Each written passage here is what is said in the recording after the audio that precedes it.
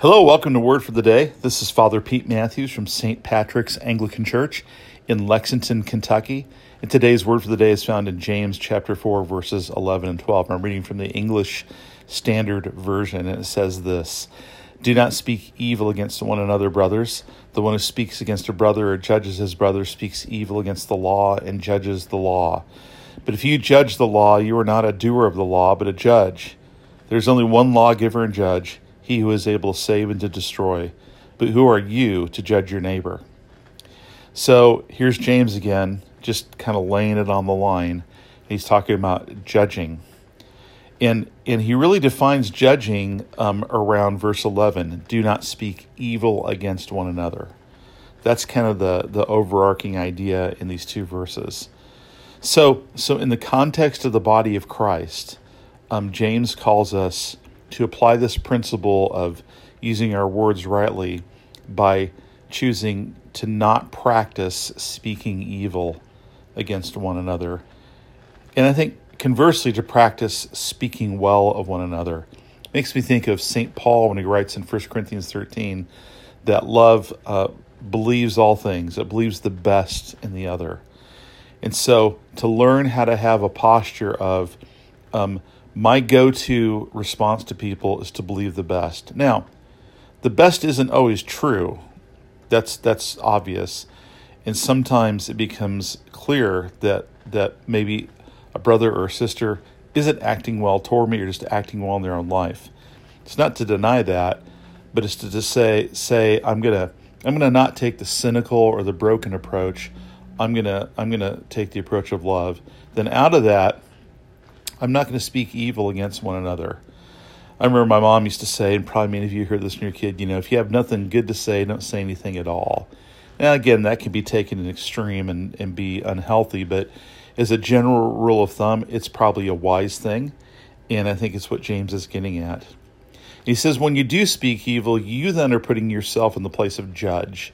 That's not your place. That's not my place. That's only God's place to be the judge.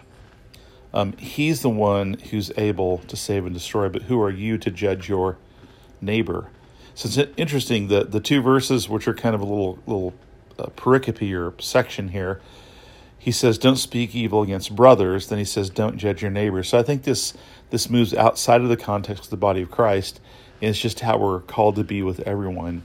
So how do we work this out? Well, I think one of the areas, and I don't know anyone who doesn't struggle with this, but one of the areas to work on is to not talk about people behind their backs, to not gossip. Gossip isn't necessarily making stuff up. It can be true stuff.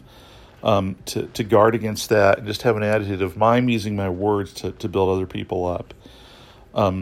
So often we don't speak evil straight to other people. We often speak evil to other people about people.